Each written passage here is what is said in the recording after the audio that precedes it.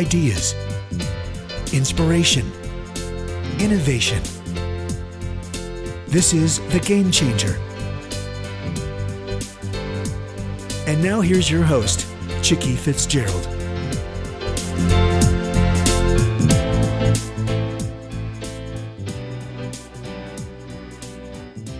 Good afternoon. This is Chicky Fitzgerald, and today's topic is about women in leadership.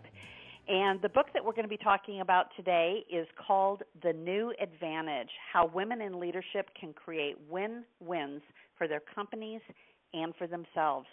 And our guest today is author Joelle J. Joelle, welcome. Thank you. Thank you for having me. And Joelle, I know that you have co-authored this. Can you tell us a little bit about yourself, and then talk a little bit about your co-author, and then we'll dive in and talk about the book? Absolutely.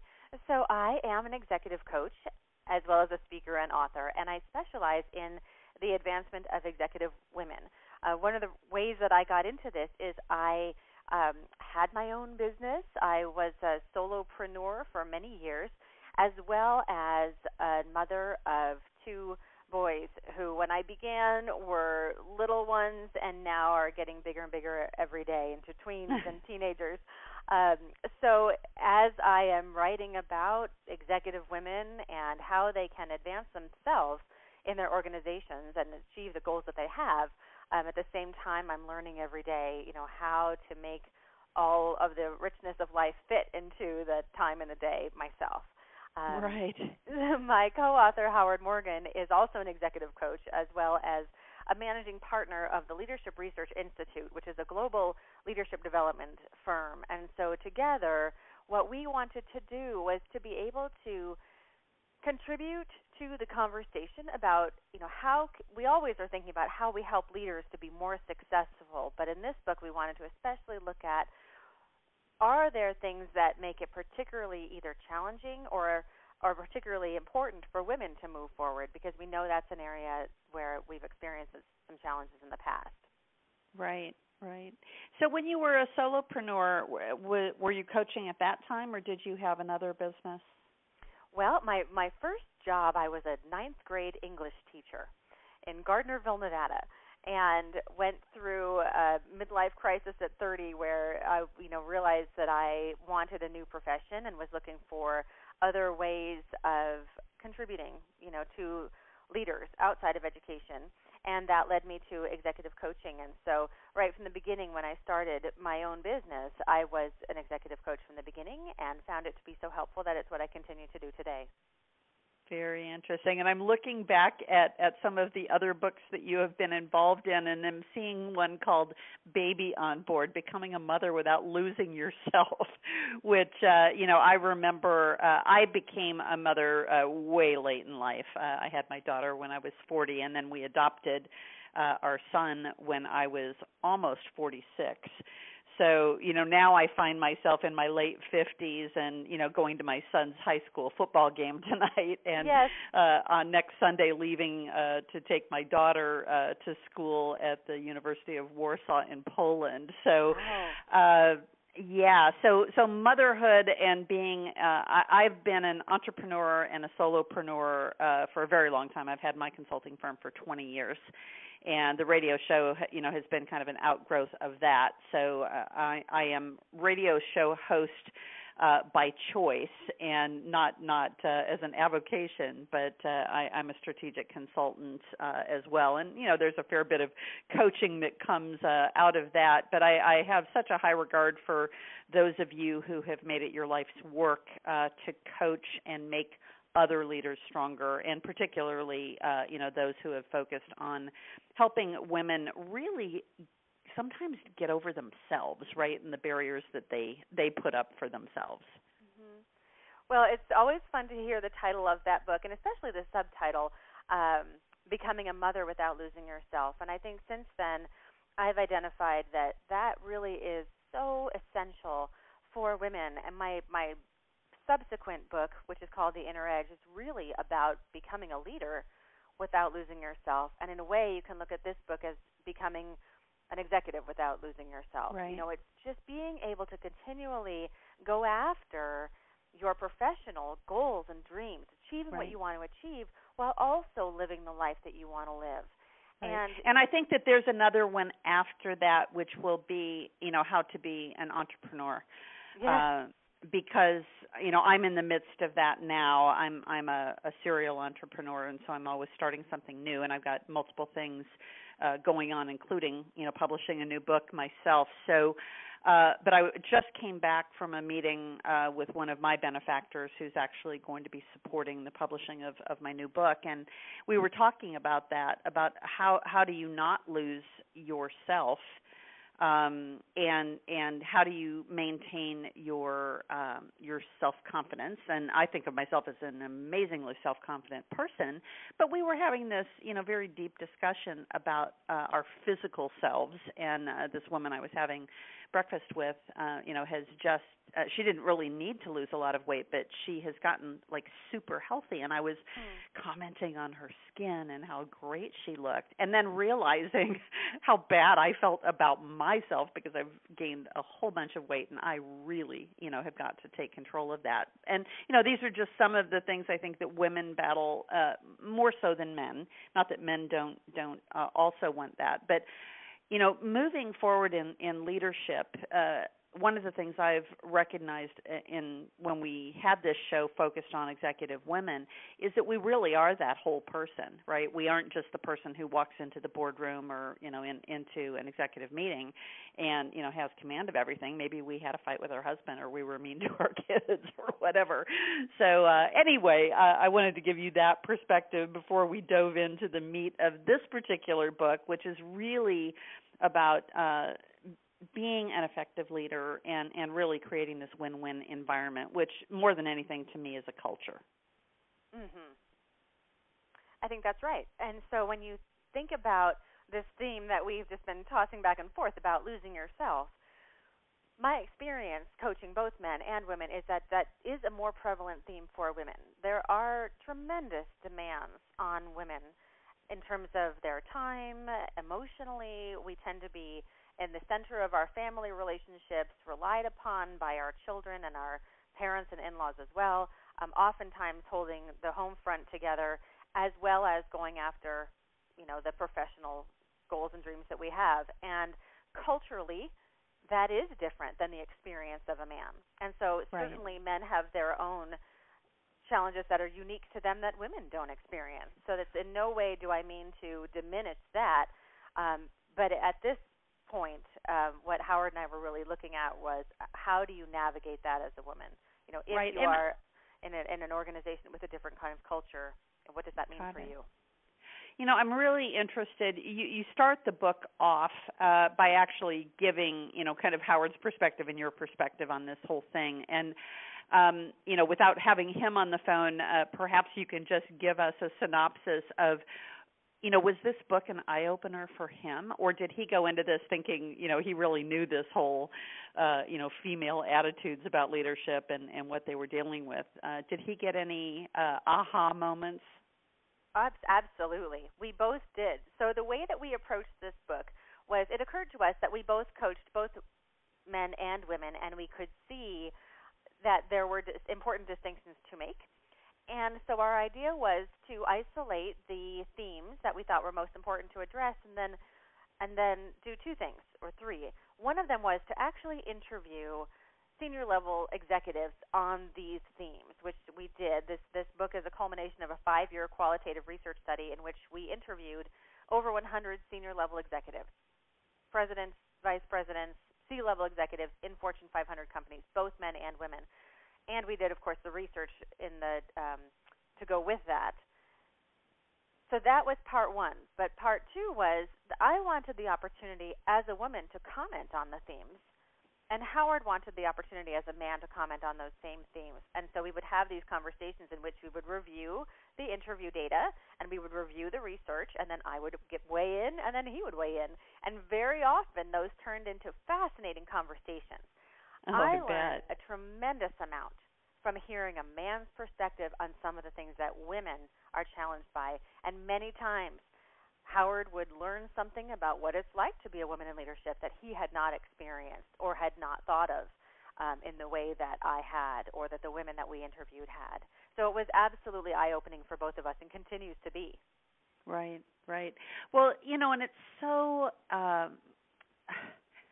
I've talked about this before on the show, how we go through our careers and we watch people from afar, and we don't understand their backstory. And one of the themes of the book that I just wrote was about how there's such power in learning the backstories of the people that we are around, and in particular, those who rub us the wrong way. Right? Because invariably there's something that connects us that allows us to get past that thing.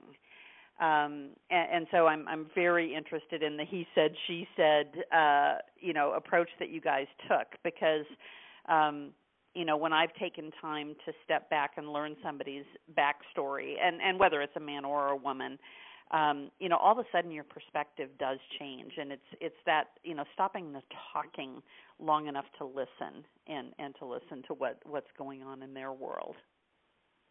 That idea of backstory is just very helpful, and it's a nice framework for thinking about why Howard's and my conversations were so productive, and how men and women can learn to understand more about each other. So to give you one example, Howard made a comment once about how sometimes men will underestimate the contributions of women because they see the women leaving early, so they think that they're not as committed. I had never heard that, to be perfectly honest. It Right. never occurred to me that was the impression that women might be making when they are doing things that are obligations on the part of their family. And so for him to hear the backstory of what's going on there, or not just Howard, but more importantly, the managers or the senior level leaders who have women on their team, to understand the backstory of why might a woman be leaving earlier. And by the same token, what is the backstory of a man in that organization? How do they see things differently? What are the pressures that they have? Getting to know those backstories would go a long way toward helping shape a culture in a corporate setting that accommodates all kinds of realities. Oh, completely. And, that one in particular of the woman leaving early, and if you don't hear the backstory of after, she gets home after her very long day and still has to get dinner on the table and make sure the kids do their homework and, get everybody to bed and, feed the cat and then sit down and do 2 hours of email. And, the things that she, didn't do because it wasn't a particular time priority during the business day, but it still needed to get done, right? And that she's getting to bed at midnight and, the alarm is going off at 5:30 to start it all over again, right? So you don't see what people are doing when they're not in front of you. That's right. One of the things that we encourage women to do is to get very clear and educated about their own results, so that they can move the conversation away from I'm at my desk when you are to these are the kinds of results that I get. And by the way, they're on par with everyone else on this team or excelling. And so it's incumbent upon women to be able to articulate that and to have some courage in revealing those kinds of results. Many organizations are good at this, and some professions are good at this. So if you're a saleswoman in an organization where the numbers are broadcast, it's very easy to see who's doing well, who meets their quotas, who doubles their sales, those kinds of things.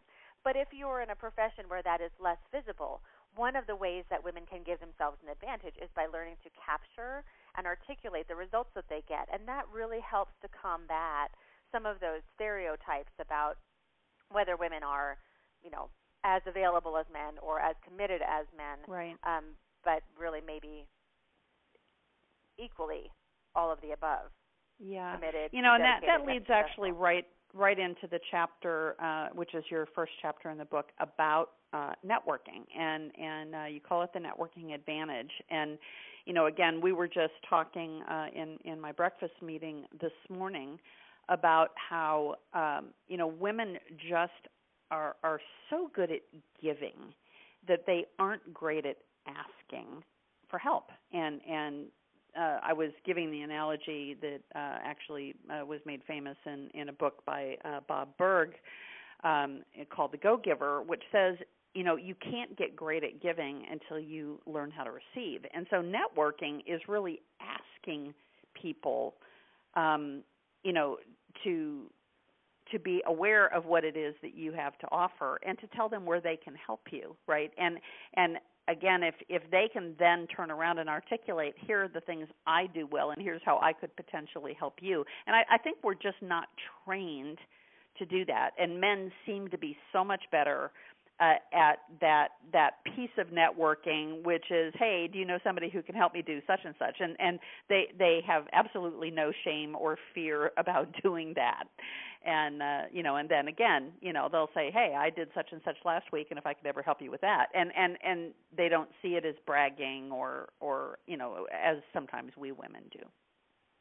Right. So it turns out that men and women, according to the research that's been done, really do approach networking differently. And my belief is that there are advantages to the way that men network and there are advantages to the way that women network. And there are strengths that men bring and there are strengths that women bring. So one of the things that we do in the book is lay out, here's where women naturally excel and here's where they could do more. And you could reverse that and have the same advice for men. And one of the places where women excel is in developing relationships. So good at that. Giving, as to your point, being willing to help people, helping to make connections. Women are really, really good at these kinds of things naturally. And I'm stereotyping, of course, but just, again, from the history and the research, these are the kinds of things that women are known to be more natural with, culturally speaking, than men. On the other hand, where they could stretch and give themselves a greater advantage is in the areas that you're pointing to. So can you then also leverage the relationships that you've built in order to accomplish something of importance to you? Can you make an ask clearly? Can you tell people what you have to offer more proactively so that they see you in a role that you want to play? And so in all these ways, women can take advantage of their natural strengths, but also give themselves an advantage by growing into some of those more those areas that don't come as naturally to them personally, but could really make a difference. Right. So which one is better at connecting to influencers? Well, I don't know if I can comment on which one is better at connecting to influencers, but my counsel to all leaders is to think about their network in terms of the influencers. There is some data that shows because men, according to the numbers, have advanced farther than women, right? 85% of the executives in corporate America are men. And if they have natural, strong relationships with other men, because they both tend to network in the same way and it's a comfortable fit, then naturally men are going to develop more relationships with influencers because they have that natural network around them, whereas women are more in the position of having to break in. But for both men and women, it's important to be very cognizant of who is in your network. And if your network may be diverse and broad, but if it is not also powerful, it's actually not that valuable. So it's important to think about, do you have powerful relationships with influencers? Who are those influencers and how are those relationships helpful? That's advice that I would give to all women to be thinking about for sure. Right. And I've just this past week been playing around a bit with LinkedIn's sales tool, and it's part of their premium subscription. But it gives you a different level of visibility into how connected your network is and who they know, who they could potentially introduce you to. Or, for instance, this week I was looking at a particular individual and saw that he was on the board of a performing arts center. Well, I happen to need a performing arts center to pilot my new product. And so I realized that even though that's not my world, that there are people that I'm connected to who have that sphere of influence because they're volunteering on a board or, whatever that is. So, I think technology is going to help us become better at that. But I'd like to move on to the next one, and this is one, again, we've had so many discussions in the various women's group that I participate in about life balance and balancing our personal lives and our interests and even taking care of ourselves, right, with our leadership responsibilities. And so the question here that was posed was, how do you succeed without the stress? And again, do men just ignore it and women get more wrapped up in it, or what is the whole thing about stress and life balance? Mm-hmm. So Bill and Melinda Gates put out a Gates letter every year that you may be familiar with, that lays out their priorities for the Bill and Melinda Gates Foundation, which is really intending to make a significant, measurable impact in the world in some of its greatest challenges. And in Melinda Gates' letter this year, she said if she could give women any superpower, it would be time. That time is the thing that women need in order to achieve their potential. She threw out a statistic that women spend an average of 4 hours a day with unpaid work. So that unpaid work may be child care, home care, running errands, the kinds of things that just culturally and historically fall more to women than men. And so that is a very real statistic. And what I find helpful about that is it validates for women. This is not about you not being able to balance everything because you haven't figured that out yet. You actually do have more to do. You actually do have less time to do it in. And except for on Saturdays. What do you do about that? What's that? I said except for on Saturdays. The balance in our household shifts to my husband, and Good. He's got his very long list of, and they aren't to-dos I've given him. He gives them to himself. But those things that naturally fall to men. But I totally agree with you, and certainly have seen that in my own life over the last couple of years. And I've been an entrepreneur for 20 years, and my husband actually worked for me for about 13 years of that. And then about 5 years ago, he had the audacity to go out and get a job, and he was 60 years old at the time, and now is in this sales job where he travels all over the place. And I all of a sudden had to become the mom. He had been Mr. Mom, for many years.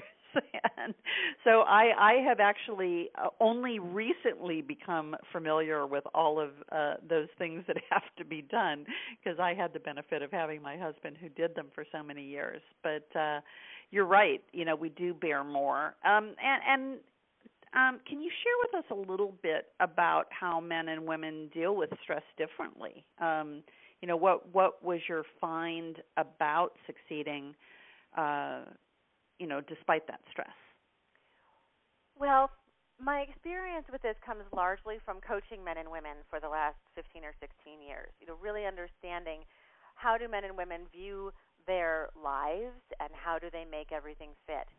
And the specific ways that people express or experience the stress of that is just as diverse as each individual. What resolves the stress, though, is a few things. One is very good, practical, concrete ideas for how to make things fit. And that may sound so simplistic, but a lot of times people will spin their wheels. They're stressing internally about how to get everything done, so they just try, go faster, when actually what helps a lot more is to communicate. Communicate to your partner. Communicate to your manager or your peers or your friends. Here's where I'm finding, the challenge of making things fit, and let people give you their ideas and hear about how people resolve these things. You're such a great example of this, Chickie, when you talk about your husband. So you and he have a division of labor that works for your family. Every family needs to have those conversations. If there are 4 extra hours of work to be done, which part's mine? Which part's yours? Is the assumption that I'm going to do it all? Are we okay with that? Is there a better way? Could we bring in some help?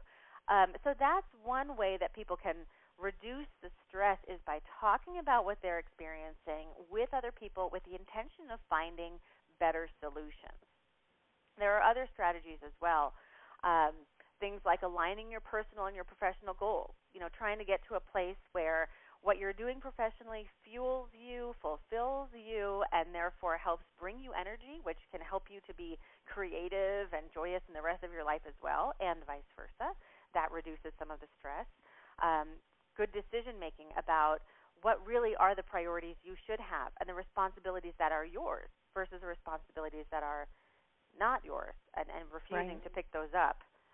Which just adds to the stress. So there are lots of things that women and men can do to get a better balance. Got it. Let's shift gears a little bit and talk about the sponsorship advantage. This is one that I actually love, of finding people really to be your champions. And so what are some strategies of how women can, first of all, identify who could be their champion? And this woman I met with this morning, that was precisely the point of that meeting. I needed her in my camp, and worked out some things where I had some things that would benefit her, and clearly, there are many ways that she can benefit me. But what are some specific ways that women can use that sponsorship advantage? Well, let's start by defining sponsorship.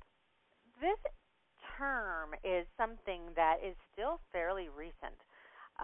If you look across research and literature on women in leadership, the idea of sponsorship surfaced when researchers started to discover that there was an advantage men had that women did not, and that was in those powerful, influential relationships. We talked about this earlier. It's not necessarily that men develop those relationships easier, better, in some magical way. It's just they're in the setting more because there are more men who are influencers. And so it turns out that the term sponsorship means someone who will advocate on your behalf, will actually take action to promote you, advance you, give you opportunities. Distinguish that, for example, from a mentor. Mentors are essential. And the more mentors you have, the better off you'll be. But mentors often are about helping you grow, develop into a bigger version of yourself. That's a whole lot different than throwing your name out and saying to a senior executive team, here's a woman I think we should consider for this very big role. So that's important to distinguish between sponsorship and mentorship, and really the first step. Got it. And so that kind of leads into the next discussion as well, of how do you know that you're perceived as a leader and somebody who can be recommended for promotion or a significant project. And this you call the executive presence advantage. People who have presence have an advantage in the business world. And when I say executive presence, there's a whole image that goes with that. Partly there's a piece of it that's visual and superficial, but it really has much more to do with your energy and your intention, your confidence, your sense of authority. Are you someone who can walk into a room with confidence and a message, who has something to contribute that improves the business at hand? And can you play that role with just as much gravitas and import as everyone else at the table? Again, this is something that women have not had the opportunity to develop to the extent that men have, simply by virtue of not having been on the executive committees and in the C-level roles. Now women do fill those roles, maybe not in the numbers that they will in the future, but there is an understanding that executive presence means you see yourself as a leader and you expect other people to see that too. Right. Well, and I think that, again, plays into the next one, which is the performance advantage. How do you outperform your highest expectations? And then also circling back to what you said earlier about when your performance is good, learning how to tell that story in a way that other people do see those achievements. And so talk to us a little bit about the performance advantage. So one of the things that we have learned in the research is that men tend to be promoted on potential, whereas women have to show performance. You can see this in our presidential candidates now. You can see how people respond to a man versus a woman. And without getting into the politics of that, just objectively observing, there is a requirement placed on women to be able to prove that they've done the job before they are able to advance in title or role or responsibility or even salary. Whereas men, again, according to research, really, are sort of pulled up, oh, he'll be great at this job. Right? And so it's important for women to know that, because it means you have to get really good at the performance piece. A lot of times when I interview executives on this, what they'll say is performance is table stakes. If you don't have the performance, if you don't have the metrics, if you're not achieving, then you're not even considered, like the rest of it sort of isn't even relevant to the executive presence and the sponsorship. You have to be able to perform. Right. And that was the point I was just about to make, that if you don't have that, then the next one, which is the recognition advantage, doesn't even matter. So how do you get your achievements noticed? Well, you have to have measurable results and be able to talk about outperforming. In my world as a consultant, and we quite often do large projects like my company BuiltLasVegas.com. And so, the performance there is, on time, under budget, right? Right. And just the fact that we were selected over companies like Accenture and other, major companies. So learning how to tell that story and get that recognition, I really think is something women need to work on really hard. So tell us a little bit about your findings there. Yep. Well, so to finish the thought on the performance piece, because women have so many multiple competing priorities, and there are lots of things that are important to us, it's easy sometimes for the performance piece to slide down on the priority list. And I think what partly our message is make sure that that's first. Whereas compared to women, men sometimes prioritize their results over everything else. And there are problems with that as well. But it's just a reminder that you've got to be laser focused on what it is you're expected to accomplish. What is the performance you're driving towards? When you know that, then you can move into getting it recognized. You know what to showcase. And that can be very natural. A lot of times women will tell me that they don't feel comfortable sort of taking credit for things. They want to credit their whole team, which I think is a wonderful value and a principle of leadership that we should have more of, understanding the contributions of everyone on a team. But the reality is there's also a place for you to say, here's what I accomplished. I'm proud of the fact that our team, under my leadership, has gone after a such and such result, and we achieved that. And let's build from there. But saying those words and not letting them go unstated is critical. There's an example we give. My firm works with a law firm, an international law firm in New York, and we had two lawyers who were up for partner. And I asked them, what do you see as the value you bring to your firm? And one of them said, well, let's see. I went to an Ivy League school, so I have a really strong education. I've got a great client list, and I have really good relationships with our clients. And I think most people would agree that I am a leader in the firm. And I thought, well, now that's just fine. I'm glad about that. And what about you, other person? What's the value that you bring to the firm? And he said, I won 14 out of my last 15 cases. He knew what his results were. Right. He knew how to tell the story. And in one sentence, he delivered. And in that moment, he came across as the partner. Yes. Even though the woman he was sitting next to was equally qualified and may, in fact, have been a better lawyer. So it's the ability to identify and articulate that story that is the separate skill, not just the performance, but also the ability to talk about it. Well, and to your point in the next chapter, to actually turn those accomplishments into career advancement. And, clearly if you don't know where you want to go, you can't even make sure that you're getting the right accomplishments, right, that are going to get you there. Right. And, to me personally, this is sort of the secret to happiness. And this is a conversation I love to have with women.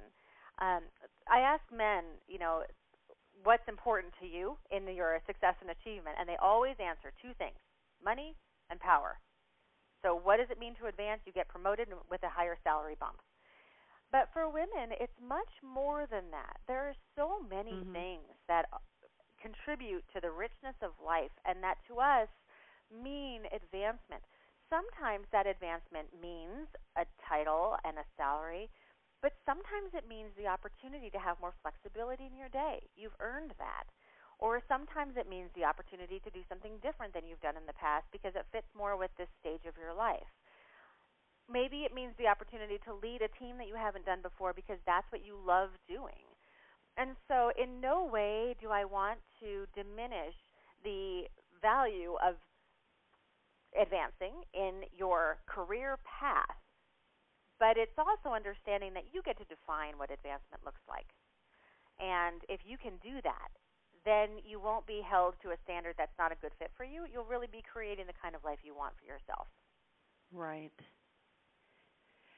So, moving on from that, you then proceed to talk about, hang on one second, I lost my my screen that I was looking at. Now I'm giving away my secrets that I use my screen as a prompt. Yes, well, the advantage that we talk about after we talk about advancement is feedback. Ah, yes. Thank you so much.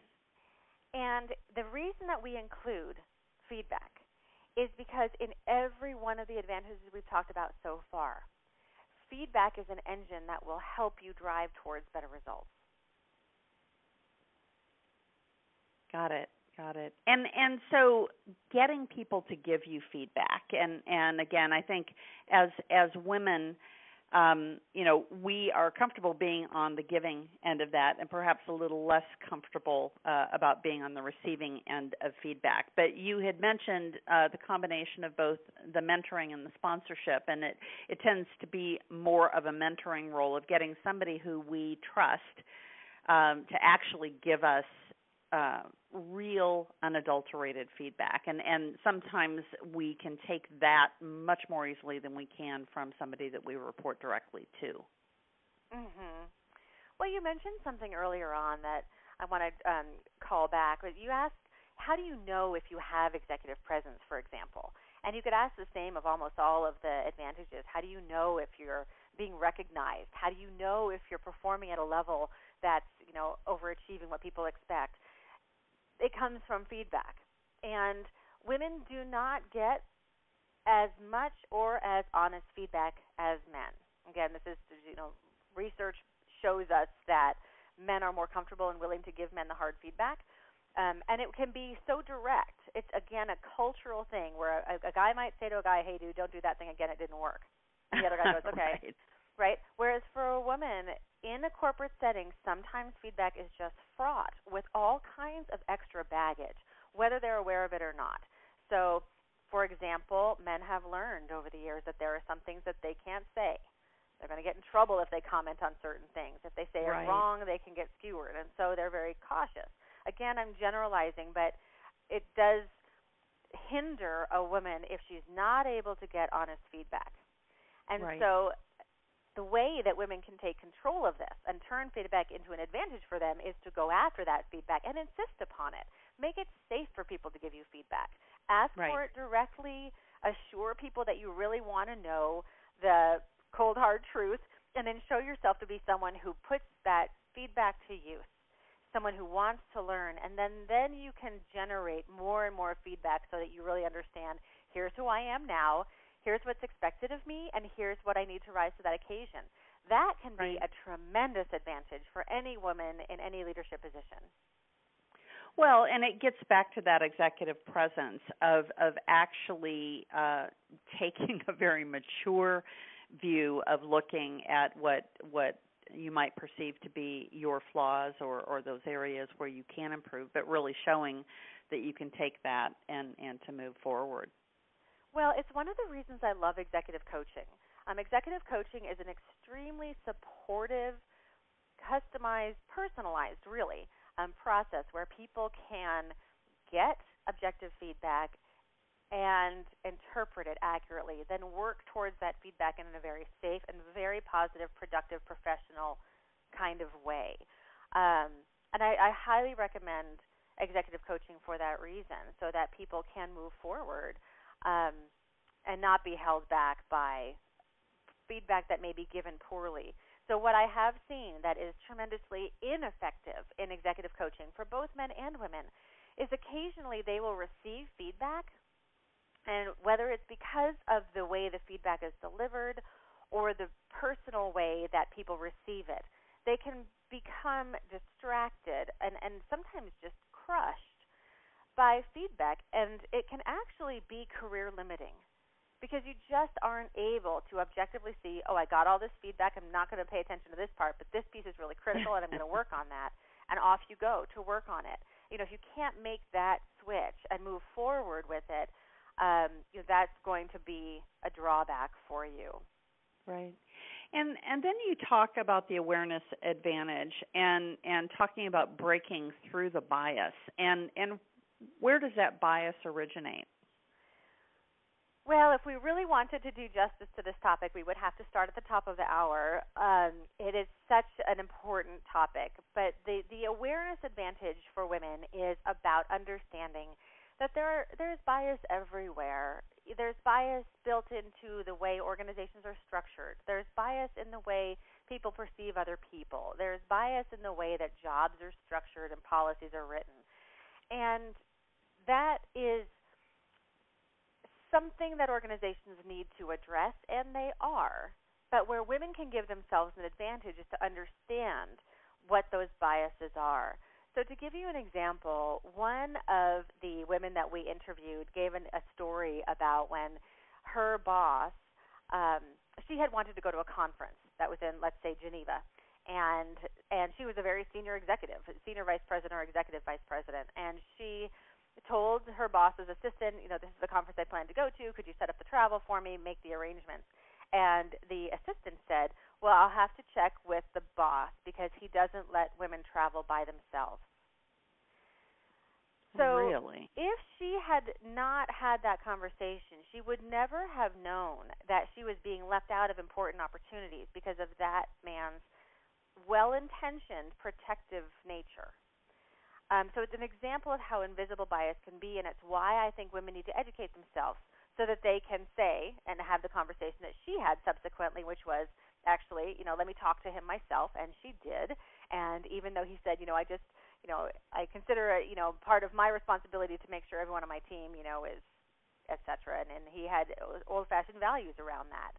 And Right. She was able to give him a different perspective, and she went to the conference without the male escort. And so, but if women do not educate themselves and create that awareness for themselves, they can't advocate for themselves either. Wow, that's a powerful story. Well, so, and I have to comment that lest it be misunderstood, it's not something that happened 25 years ago, way in her history in the 60s or 70s. This was someone on Wall Street in 2015. So these things happen every day, and it's really important not to be deceived by the progressiveness of modern life, but to understand there really are plenty of biases that women need to be aware of and overcome for themselves. Right. So, as we look back over what we have covered, over the course of the last 30, 40 minutes, we've talked about networking, we've talked about balance, about sponsorship, having that executive presence advantage, the performance and recognition, which leads right into the advancement advantage, and then getting feedback, and now this concept of really being aware of what's going on around us. So, it's logical that the conclusion to the book is about getting to the next level and having balanced leadership, and really so that the entire business can improve. And you started out with the book having the subtitle about really creating win-wins. And so all of this knowledge about how we can be better in business definitely can create that win-win. But what is that catalyst for actually getting us to that next level? The most important message of the book the one takeaway that I want all women to hear is that when women are successful in business, it's when they lead themselves. What will get you to the next level is understanding that you are the leader of your own career and that you are a leader in your business setting. And if you can take the lead in educating yourself, informing yourself, and taking action on your own behalf, you're going to go as far as you want to go in your career and in your life. I love that. Well, thank you for distilling that down, Joelle.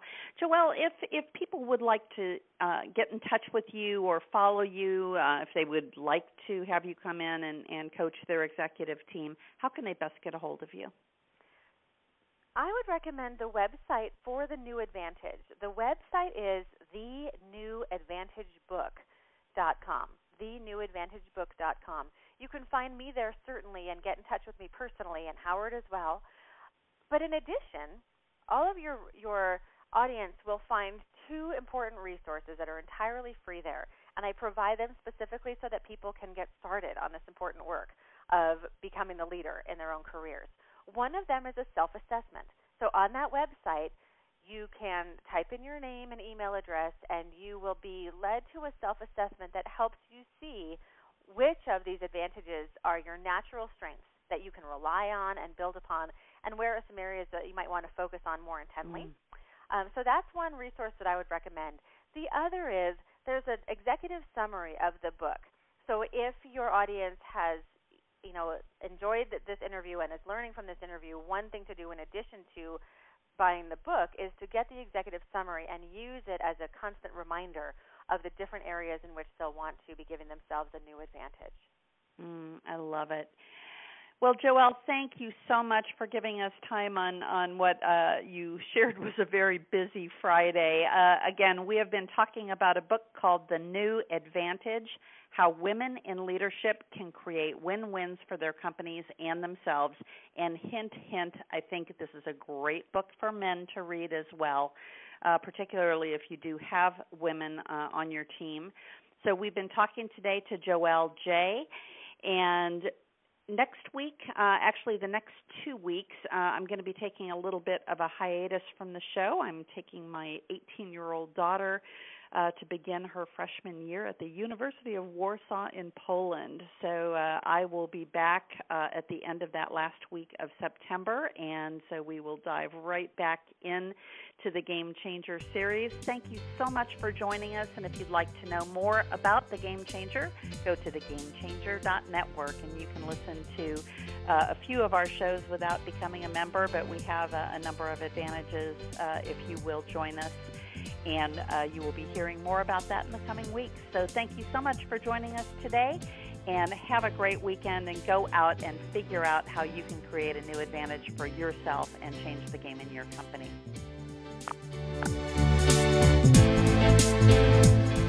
You've been listening to The Game Changer.